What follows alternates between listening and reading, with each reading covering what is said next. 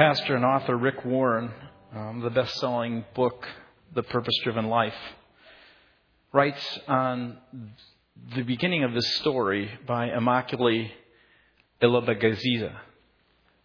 As she writes a story called Left to Town, Then Led to Faith. On the cover, he writes, out of the ruins of the 1994 Rwandan genocide have come the most astounding and moving stories of faith, hope, forgiveness, reconciliation, and miracles that I've ever heard.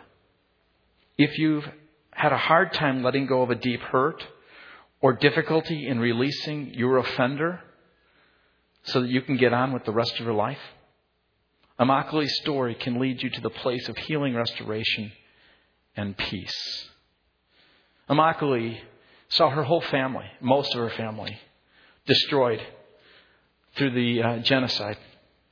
She writes, as much as I suffered while hiding from the killers in Pastor Marenzini's house, the confining tiled walls of that bathroom had offered me the greatest freedom I'd ever known. Long after I had escaped, I actually found myself yearning to be back in the restrictive space where my mind had nowhere to go but to God. My 7 companions and I hadn't been allowed to talk lest we risk alerting the killers. And the room's narrowness had allowed us only the most minimal movements. My leg muscles had been perpetually cramped. My tailbone had burned from endlessly pressing down against the stone floor. And the air had been so stale and thin that even breathing had been an effort. Yet for all that pain and fear, my soul had never soared higher. During those 91 days in hiding, confined in this little bathroom with a bunch of other people, I discovered that physical imprisonment could be spiritually liberating. That there was no greater freedom than the one found through prayer. When I was trapped in the pastor's bathroom, where all I saw was the terror in the eyes of the other women, and all I heard around me were the howls of blood-drunk killers outside, praying took on a new meaning. My mind focused completely on God for hours on end. At first, my petitions were driven by my fear. I simply wanted to stay alive. But later, as I spent longer periods in communion with Him, my prayers transported me to a spiritual level I'd never imagined possible. Praying was no longer a request for divine intervention. It became my gateway to God. And when I passed through, I felt nothing but the warmth and power of His love. In deep prayer, there was no fear, there was no pain, and there were no doubts. There was only the light of the Lord and the certainty that He loved and He cared for me. I felt the Holy Spirit moving within me, and I could hear God's voice assuring me that He was with me, and He always would be. Powerful story. What I want you to note as we read this passage of Scripture in Micah chapter 2 is as we get to verses 12 and 13, he comes with a message of hope. And this passage of Scripture specifically speaks to the fact that God is one who breaks through. It may be in a small, confined little bathroom where He breaks through with His love and His presence, even though all the stuff is going around outside. It may be, as Rick Warren has mentioned in the beginning here, that you need to be freed from someone who has injured you. And God needs to break through the pain and the hurt and those things so that God can lead you into a new place. We can get on with your life. It may be that God needs to break through some desires that you have, that those very desires, instead of leading you into the presence of God, instead of leading you into a greater intimacy with Him and a greater intimacy and a healthier relationship with other people, instead of leading you into these places that your soul most longs for, He needs to break those desires. He needs to begin to place within you new desires and lead you into a new place. Well, this passage is for you. It talks about the one who comes with the breaker anointing. These verses are interesting. It says, I will surely gather all of you, O Jacob. He's talking to people who he has just been warning. And in the midst of his warning, he's coming to them and he's saying, listen, folks, your desires, your covetousness is leading you to a place you don't want to go. In fact, as you go that way, I will actually, in those desires, move you to the place you don't want to go. And so he goes on, he says, I will gather all of you, O Jacob. I will surely bring together the remnant of Israel. I will bring them together like sheep in a pen, like a flock in his pasture. The place will throng with people. And one who breaks open the way will go up before them. And they will break through the gate and go out. And their king will pass through before them. And the word the Lord here in the Hebrew means I am. Will be at their head.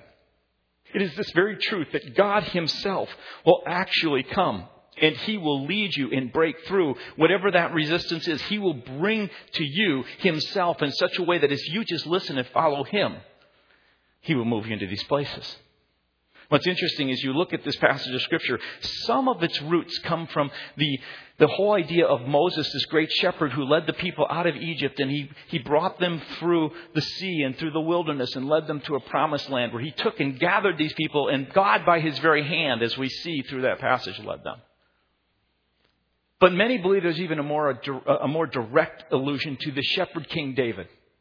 And this shepherd King David, as you read in throughout 1 and 2 Samuel, you'll find that the words here, if you look at verse 12, gather, and the word in verse 12, breaks, are military words, and they're actually used in this passage where David is talked about at one point as God brings all the nation around him. Saul is dead. He's about to set up the kingdom in Jerusalem. It says the whole Philistine army came against him. These people who wanted to in every way come against the work of God, these Philistines were around him, and David is afraid. And yet he inquires of the Lord, and it tells us in verse 20 of chapter 5 in 2 Samuel. It uses these very words, the shepherd King David. God himself will break forth. He says, as the waters break out, the Lord has broken out. It's as if God is like this water that comes up against a dam, whatever is holding it back, and this water is rushing up against it, surging with such strength that eventually God himself busts through, and you see all this water flowing through. He comes to David and he says, before the breakthrough, he says to David, that's what's going to happen. And the people of Israel, in the same way they look back at the shepherd king Moses and how he led them into a promised land, which was to be a place where the presence of God would dwell within a people who would be in healthy relationship with one another, showing to the world the love and compassion of God. He now says in a similar way, through the shepherd king David, who sets up the kingdom, that this kingdom is the place where God has the ability to just demonstrate his power and his might and his love and his authority, that through this kingdom, once again, in this land, through David the shepherd king, people would see God. And he's talking to a people who have lost their way. They've gotten trapped by their own desires. I love what Mark said when we were worshiping. He said, you know what? Our priorities, basically our desires. That's why the 10th commandment and the first commandment are so important. If you desire in a disordered fashion, in a wrong direction, it will lead you to a place, not to God, the first commandment, which you are set your heart on, but it will lead you to all kinds of, he says, not life, not health, not good relationship, not all the things that your heart most longs for, but it will lead you into a place of death, destruction, disaster. It will lead you to a place where you are separated, that you will have unhealthy relationship, all these things, he says, if the desire is not right. And so I just want to ask you as we consider this, how many of you would like a breakthrough in some way in your life? Or maybe you're praying for a breakthrough for someone, or for a ministry that you're connected with. What does it mean for God to show up in that way? This message isn't going to be like some of the messages that I give. You know, we have 3 points and then a poem or an illustration and we're out. You're just going to have to follow me, because I'm going to give it to you as God kind of laid it in my heart. And so good luck. J.T. Willis makes this theological point about this passage. According to the hope sections, we look at chapter 1 and chapter 2 and we come to a hope section. Chapter 3, we'll be coming to another hope section. And then chapter 6 and 7, another hope section. You have these doom sections of God's warning. But in the midst of it, you have this sense of hope. And every time it is this direct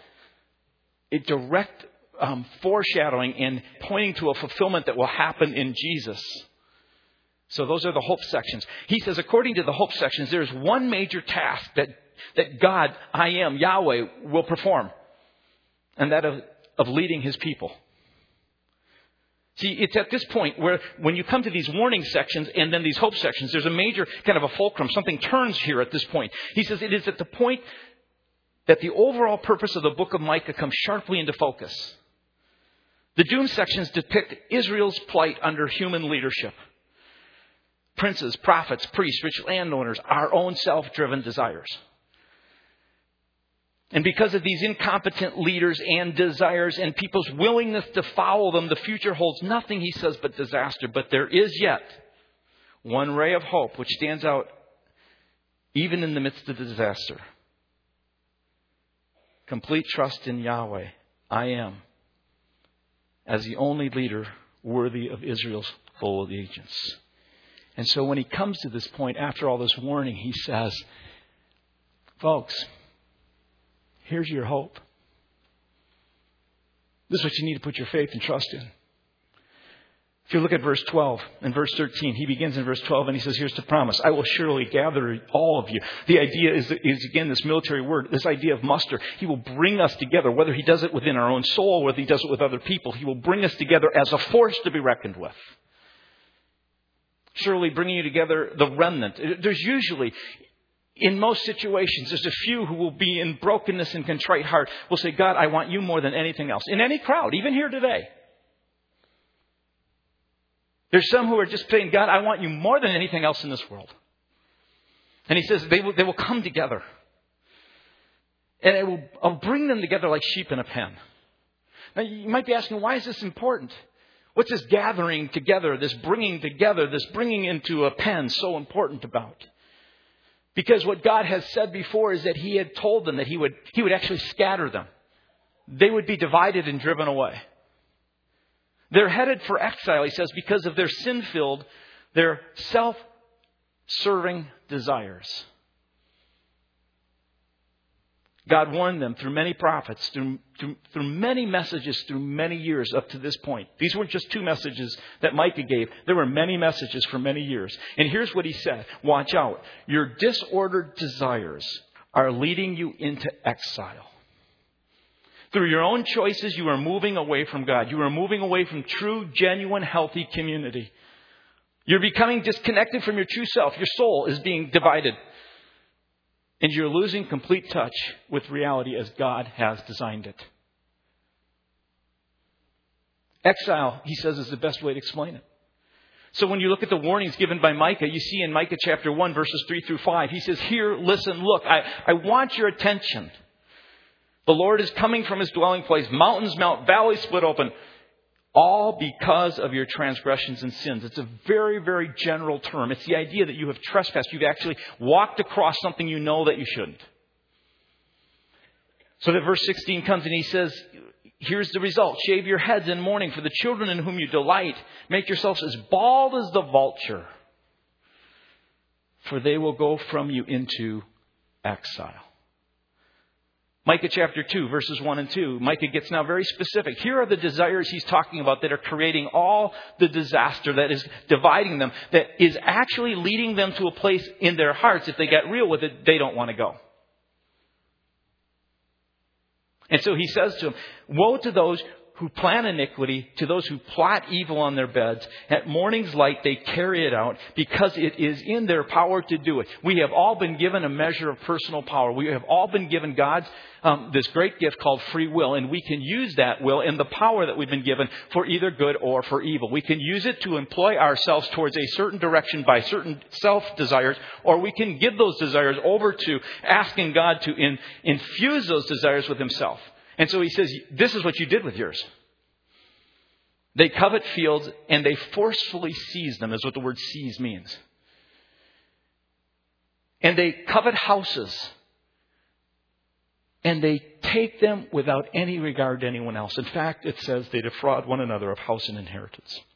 So Micah chapter 2, verses 3 through 5, God comes to him and says, because of all this, through your covetous, disordered desires, I have also plotted and planned to expel you from the land.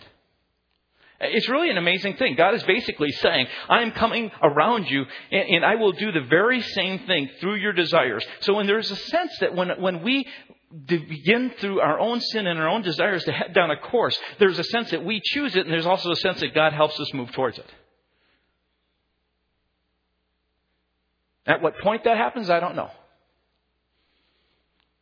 Micah chapter 2, verse 10. In the same way, you stripped people of their robes, drove them from their homes, and took away their fields and inheritance. And so he says to him, I will also come to you through the Assyrians and say to you, who have so heartlessly said to others, the very same thing you said to them. When you looked them in the eye and you said, get up, get out of here.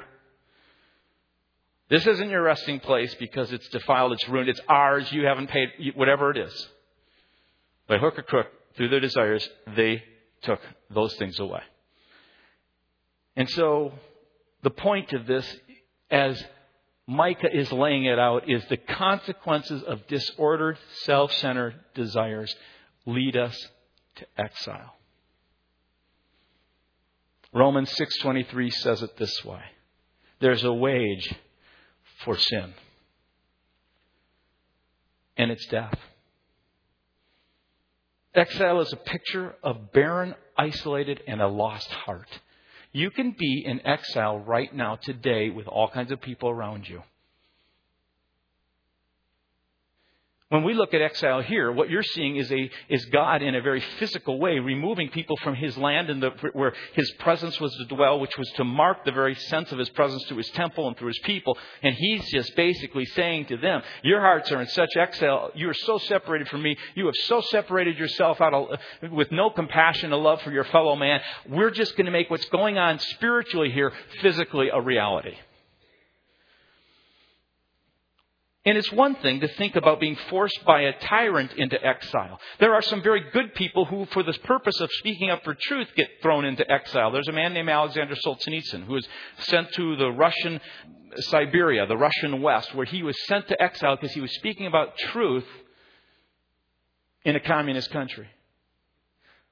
John in Patmos, in Revelation, is said to be exiled because he was speaking up for the truth and reality of what it means to be a person who is free before God to serve Jesus as their Lord, so that they know the fullness of God. And that message was so contrary to the control and the power and the oppression of the Caesars of that day, the rulers of that day, that they exiled him.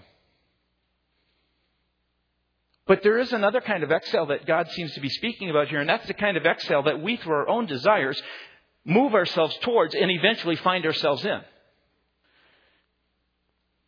Think about some modern day exiles. Do you think Tiger Woods feeling exiled? What about John Edwards? Do you feel a measure of that? Do you know someone who works near you that has a measure of that going on? God said in Deuteronomy chapter 30, verse 15 to 20 to these people, long before they ever went into exile, He said, here's the thing I want you to realize. The reason I give you these commands, these 10 commandments and these other commandments, isn't because I want to make your life difficult. It's because as you begin to desire me, that 10th commandment, and you desire me more than anything else, you will actually find me. And in the midst of finding me, you will see that my Holy Spirit in you begins to create the kind of character that keeps those different commands. Not for the purpose of being saved, but for the purpose of expressing who I am. And so you get this incredible picture of God coming to these people saying to you, you have the opportunity to choose life through your desires to move towards this place of healthy relationship and knowing me intimately and beginning to understand and experience that with the people that you live with, you love. To do that in a church. To have a whole community look in and look at this group of people, not because we're something greater, we have something about ourselves, but because we have our desire set on a God, and that God in that desire explodes in the sense His goodness to His people.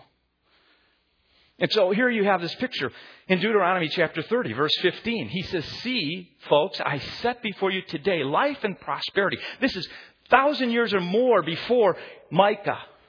He's speaking to the children of Israel. You got to catch that. These are children. Now God is coming to them with warnings, and He's saying, you're adults now. You should know better.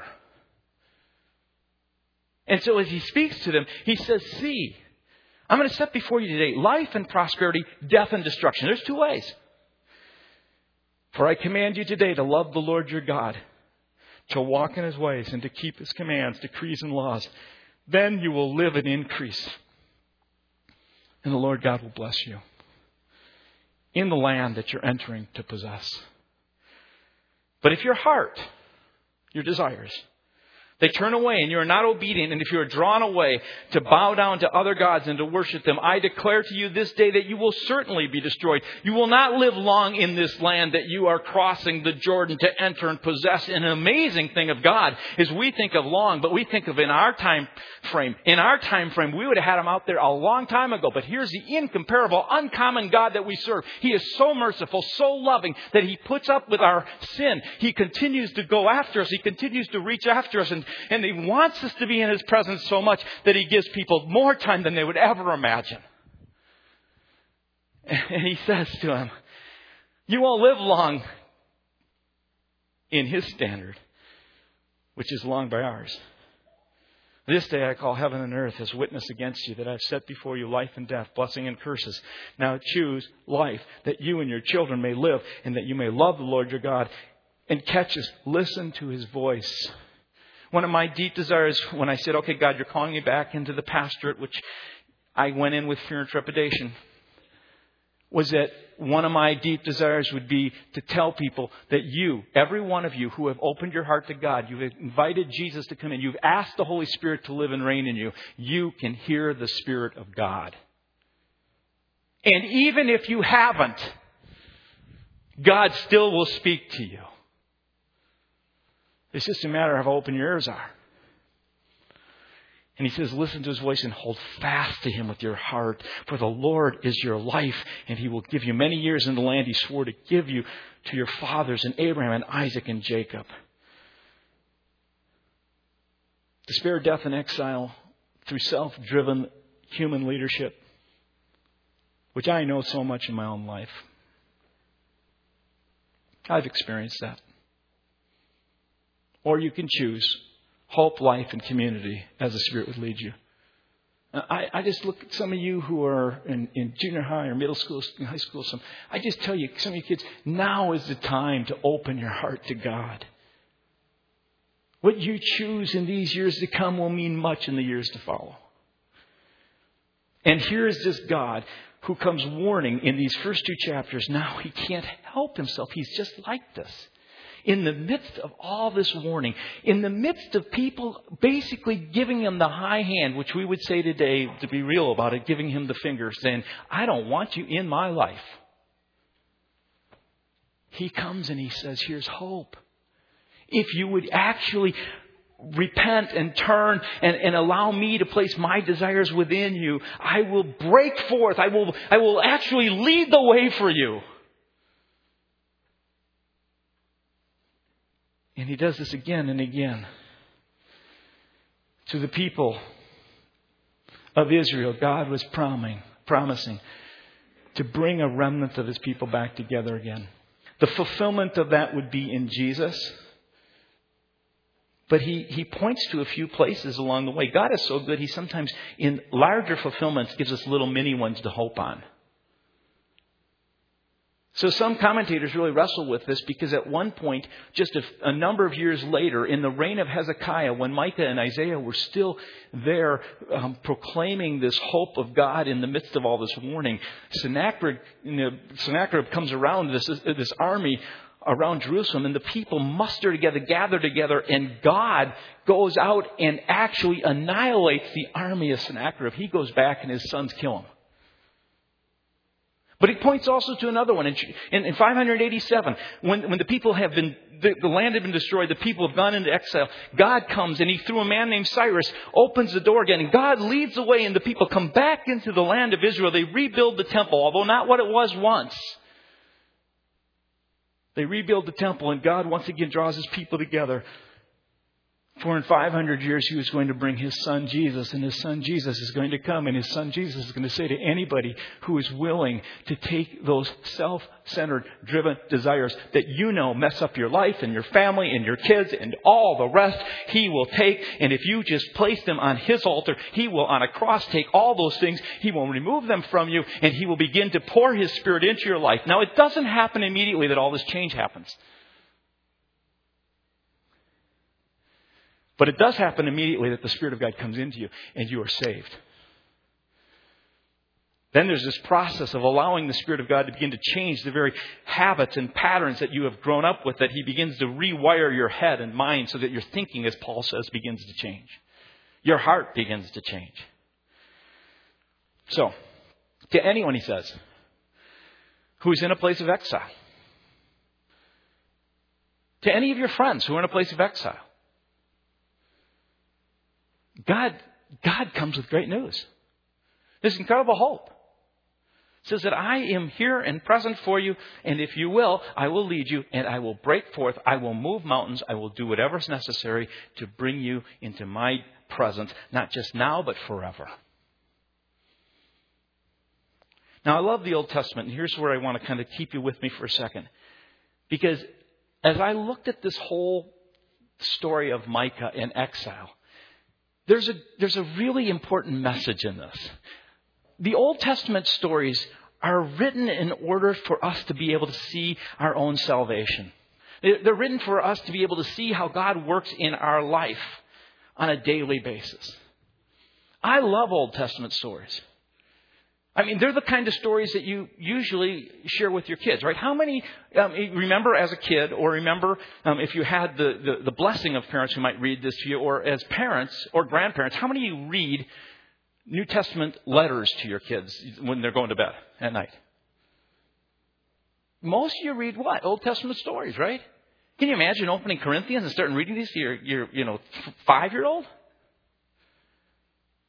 You see, God works through the Old Testament in a way that he gives us these stories, which are true historical stories, in order for us to be able to understand how God works with us as his people. And so he used concrete examples of exile from the land in his temple in order to signify how we live in his presence and how his power begins to develop within us in order to have the kind of community that has the compassion that touches the world. Think about the stories of the Old Testament and how God uses them to teach spiritual realities. The Exodus. Just think about the Exodus. Here they are imprisoned in Egypt.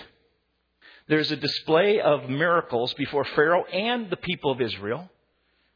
He gets a hold of their attention and Pharaoh lets them go, and they are marching on their way through the sea. But as they're at the sea, they're standing before impending death because they have nowhere to go. They're shut off by the sea with the army of Egypt coming behind them. And God opens a way. As the way is open, they walk through the wilderness. In the wilderness, God is teaching them all kinds of things in order to bring them into a land called promise and plenty. Right? So when you think about that and you think of that picture, you get this picture of salvation. Here we are, a people entrapped in our own sin, our own selfishness, the fears and all the things that are about us. We naturally head that direction. And God in his grace and his goodness begins to do things around us. Miracles of grace, some theologians call prevenient grace, things that allow for us to see God's hand at work until we begin to trust him a little bit so that we begin to put ourselves into his hands. At some point he calls us, when we come to the end of ourselves, when we recognize that in ourselves we see our sin, we see our failure, we see our brokenness, we see the fact that due to that, there is no way that we can through our own means get in any way into the accepting, approving heart of God. And we cry out like we're at the end of this Dead Sea with impending death, and God opens the way through his son, Jesus Christ. And he says, come into my presence, I'll walk with you, I will save you and move you. And then you begin to go through this wilderness experience, which we're all experiencing to some degree right now, correct? Because in the wilderness, when you go through it, if you read all the different temptations, all the different things that occurred through the wilderness, each one of them are specific examples of how God meets the needs of His people. So when you're in this wilderness, you're walking with God right now and you're beginning to move with Him. You begin to start to see, like it shows through that whole Exodus story, that you are moving in this wilderness to a place where you're beginning to trust God to provide. And many of us fail that lesson, right? But the whole purpose of causing us to trust in God's provision is so that He can build our faith, that we will begin to develop the heart of God, that we'll actually have formed within us the very character of Christ. And when the character of Christ is beginning to truly be formed, faith now comes to a place that it actually releases the power of God. It is a faith that now is what God has done in us, allows for His Spirit to do things we could never imagine possible. It brings us to a place where we see His power, we see His presence, and we begin to experience His plenty. And as I said in the first service, I don't know if a lot of people live in that place. But I believe that's what Jesus called us to. Well, then you see the story of Saul and David. Let me give you another concrete example. I remember studying this for 2-3 years when I was in between a pastorate and this one. And I just poured myself into 1 and 2 Samuel and wrote every morning devotionals. And I began to see how God used the story of Saul. Here's a guy called by God. And if you look at his life, he's a guy who continually chose out of fear, out of selfishness, to move away from God. He was a person who lived in his flesh.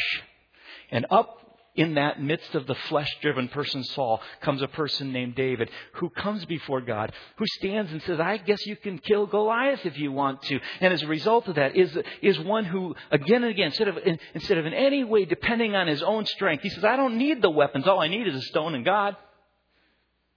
Begins to inquire to God again and again. And every time you see him come into a battle, you see David going to God. You see David going to the Holy Spirit and allowing the Spirit of God to extend the kingdom. And so what do you see in the exile? Here are people who have been called to exhibit the presence of God, who were children who are now to be adults, who have been given everything necessary in order that they could begin to express in relationship with their Father and in relationship with other people the love, compassion, and goodness of God in a very open-handed way, because they saw a God who was provided for them and they were to be a light to the world. And instead, they were darkness. And God says, if you're going to be exiled in your heart from me and from others, we'll take that spiritual reality and that will become physical. And He says that to people. He says, you have the opportunity to either walk with me and to begin to place your desires towards me or away from me. And I just want to ask you, where are you in your story with God? Are you allowing the hand of God to author your life? Are you using your personal power and beginning to ask God to give you His desires to display His goodness? Jesus makes this incredible claim. I love it in John chapter 10. It points to this whole thing in Micah, where He says in John chapter 10, verse 14, He says, I am the good shepherd. I know my sheep and my sheep know me, just as the Father knows me and I know the Father. And I lay down my life for the sheep. And then He goes on, He says, the reason my Father loves me, verse 17, is that I lay down my life only to take it up again. Verse 18, no one takes it from me, but I lay it down of my own accord. I have authority to lay it down and authority to take it up again. You get the point? I mean, He says it 3 times in a row.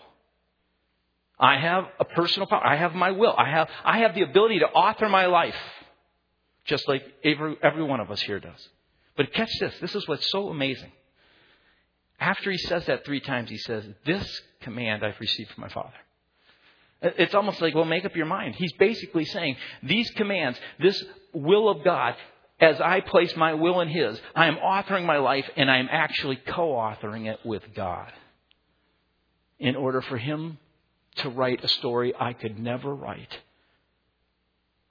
In essence, we're all co-authors. Micah warns people that they're authoring their own destruction and exile. So I just want to, with just a minute left, get really practical for a second. This story, Micah, is specifically about covetous desires. And I ask you to think for a second. Are your disordered desires, are those desires moving you closer or further from God? Closer or further from the people you love? There's 5 ways I want you to consider following this. And some of you are in life groups. Some of this stuff will be on the website this week, these 5 things. But I want you to think about it because they're very practical. Ways that you can author your life with the command of God. First is this.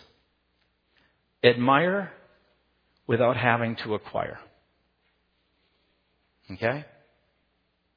Second, confess what you obsess. Third, don't flatter what doesn't matter. Fourth, don't resent, be content. And 5, give freely, don't grab forcefully. I really want you to pray and think about those things. Because as you author your life with God and you come before Him in just humbleness, you say, God, begin to work these things out in me. You place yourself in a position for God to lead. For you to look at God and go, God, you are incredibly great. Let's stand together and pray. Father, what a joy it is to know that you are so unlike any one of us. You are here again this morning saying, I deeply love you. I want to break forth for you. I want to show you how great I am. Let's open your heart and life to me. Walk with me. We pray this in Jesus' name. Amen.